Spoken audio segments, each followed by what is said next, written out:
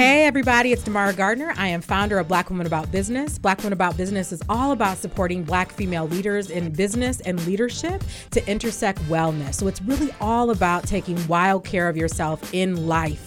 And we give you the tools to do that through business planning, through executive coaching, through training, as well as retreats.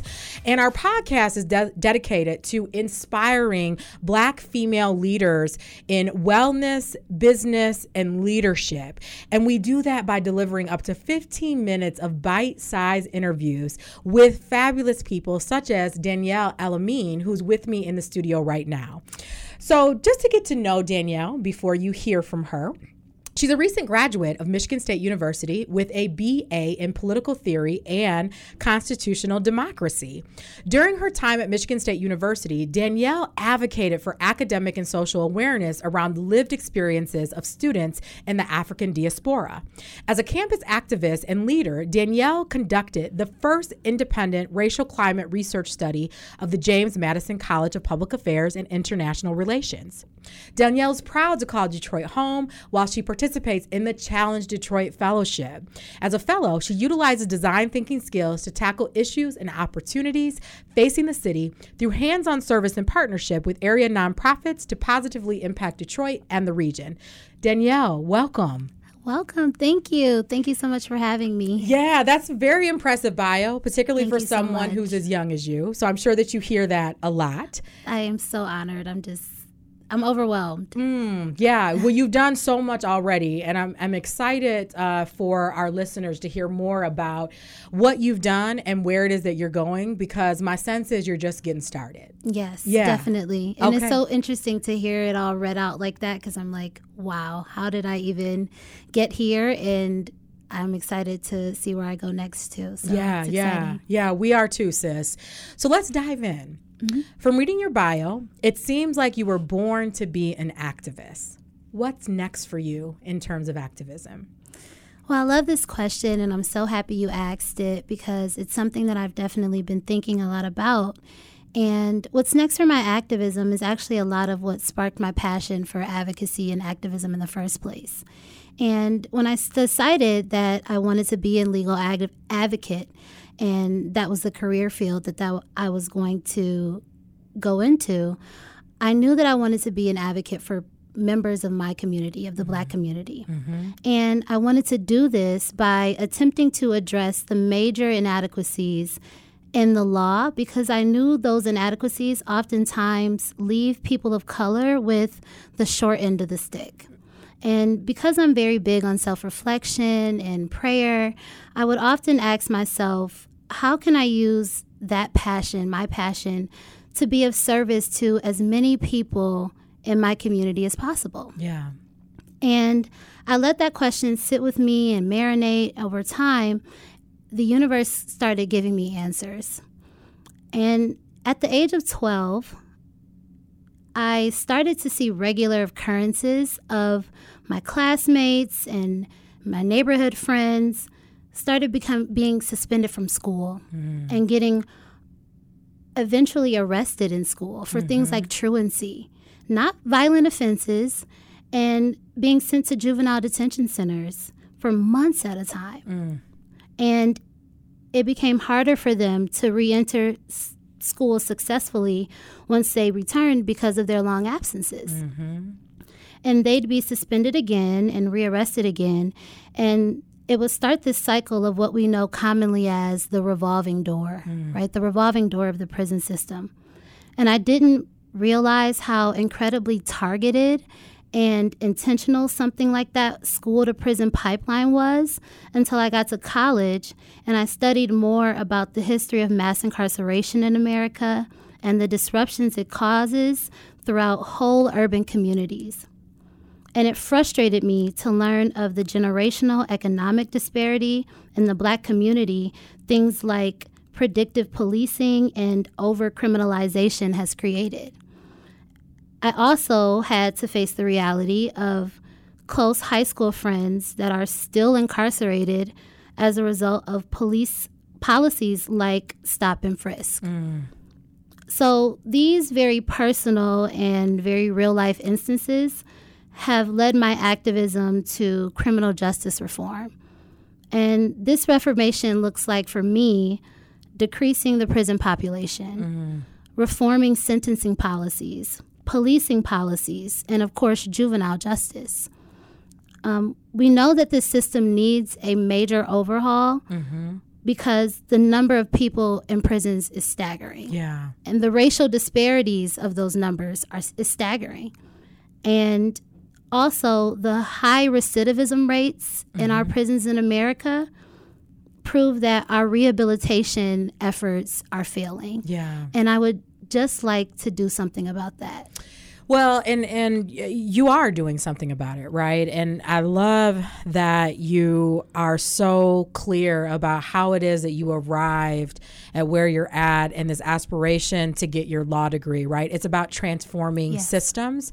It's about changing communities. It's about undoing some of the wrong that's been done to Black and brown people here in Detroit, but really all over the world, essentially. But I mean, we know that mass incarceration, it's a problem here in the U.S., right? Other countries are not faced with the same issues that we have because of this deep-seated structural racism that we have that continues to perpetuate this division between the haves and the have-not, continues to keep us, or to try to keep us in our spot in the world, right? And so the fact that you are doing something about it is really powerful, right? Because you know, oftentimes we might see a problem in our community, and we may have a lot to say about that problem, but when it comes to action, we're not doing a whole lot. And so one thing that you said that I think is so important, that you were faced with this big question about what to do with this thing that caused you so much angst. And you continue to revisit that question until you had answers from the source, right? Whatever it is that you believe that to be. And then once you had clarity, you started to activate.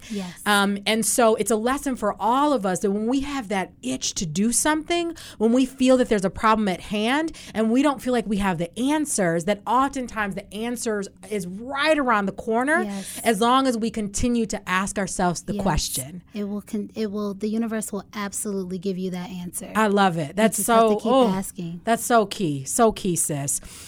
All right, so some of the greatest leaders in the world have consistent wellness practices. What does wellness mean to you as a leader? This was tough. And I'm going to, again, another James Baldwin quote here, say, when I was thinking about this question, I thought of this quote he wrote and said, "To be a Negro in this country and to be relatively conscious is to be in a rage almost all of the time." Ooh, girl, I just feel like you need to say that again. It is. I mean, you don't have to, right? It is. But that's real. It is so real. And I thought about this because I'm doing, working in this field and being an activist and, trying to go to law school. It is so true that it really is opening your eyes to so many of the different frustrations and the burdens and the things that come to you as a woman, as a Black woman, as a person living in America.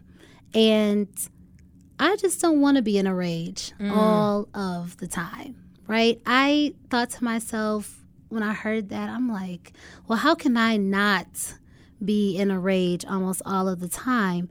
And especially when the work of a leader requires so much empathy. It requires so much compassion. It requires so much positivity and optimism. You can't, they go against each other. They work against each other sometimes. And that consciousness and your work that you're doing. And for me, wellness starts with what I like to call going within and doing a self-check on what I need for me to feel well in that moment. And that may be meditation, it may be journaling, it may be yoga, it could be coffee with a girlfriend, it could be talking to my mom. But once I decide what that thing is, once I've gone within and had that self-awareness check, I am intentional about what it is I need to do to get to that state of wellness. Yeah. And I schedule that time. I schedule that meditation moment in the morning. I schedule that quiet time in the middle of my day. I schedule that walk after work. I make sure I do what I need to do to get to that wellness. I go to the movies if that's what's going to make me laugh for the day, if I need a laugh or if I need a good cry. Yeah. There are some things that you just have to be intentional about, especially when you're doing the work of leadership, of entrepreneurship, of being Black in America. You just have to be intentional about it. So this is where introspection is so important. And oftentimes what I find is that Black people haven't had the good fortune of being introspective, right? And so that quote that you talked about us being in a constant state of rage, which is so true, it's visceral, and the choice that we can make to not be in a constant rage, right? To know that society was not created for us to thrive in, but that's why wellness is that much more important for us so that we can live a balanced, fulfilled, whole life that's not rooted in rage day in and day out. You're speaking. Because as you said, right, rage, it goes against what it means to be an effective leader, right? Absolutely. Having emotional intelligence, being able to look within and know this is what I feel right now and this is what I need, right? Not only do I know what I feel, but I know that I am good enough to be able to ask for the very thing that I need or to take advantage of it on my own terms because I'm worth it. Absolutely. Right? I'm worth it. And so I love that. If we've never thought about the importance of wellness from a general standpoint, Black people need to think about wellness from a standpoint of going against the grain and healing from the wolves of society, if you will, so that we can be whole. Absolutely. Yeah. That's so poignant and that's so true. Oh, I love that. Like I could feel that in every fiber of my being. So sis, we're done, right? Can you believe it? We've come to the end of our interview. And I want to make sure that people can stay in touch with you. So how can they do that, Danielle? Well, you can definitely follow me on Instagram and Twitter at Danielle, DANIELLE. ANNISE, Danielle Anise, that's my middle name. And my Facebook and LinkedIn are Danielle El-Amin, ELAMIN is the last name. And if you want to keep up with all of the work that Challenge Detroit is doing and our blog posts and some of the work of our nonprofit partners, you can just go to challengedetroit.org. That's awesome. We're there. Danielle, you are amazing. I'm going to be watching. Thank you so much for having me. I'm delighted. And I know that your words touched our listeners in ways that I don't think, I think this interview went in a direction, just like any interview that is enriching. It's a different path, right? Awesome. Because we are all unique. And the way that we seek wellness and where we get our inspiration from and all of that. So I appreciate you saying yes to this call to action. Thank you so much for calling me. I'm honored. And this has been awesome. That's great. I'm so grateful. That's great. Thank you, Danielle. Thank you, All right. Damara. Yes. Listeners, just as a reminder, the Be Well Fabulous Black Woman Tour is coming your way. We're going to be in the Kalamazoo, Battle Creek area on March 26th at the downtown Radisson. We're going to be in Detroit on May 14th, and we're going to be in Grand Rapids on June 4th. Check us out on Eventbrite. Buy your tickets today. We've got that early bird pricing right now.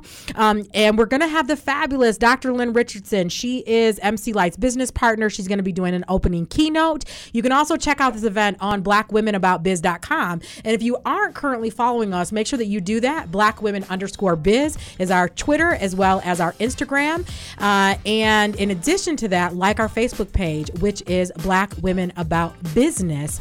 We do come out with a newsletter twice a month. We give out really good content that's all about inspiring you to be your best self in business, in leadership, and in wellness. Thank you so much for tuning in today. Ashe.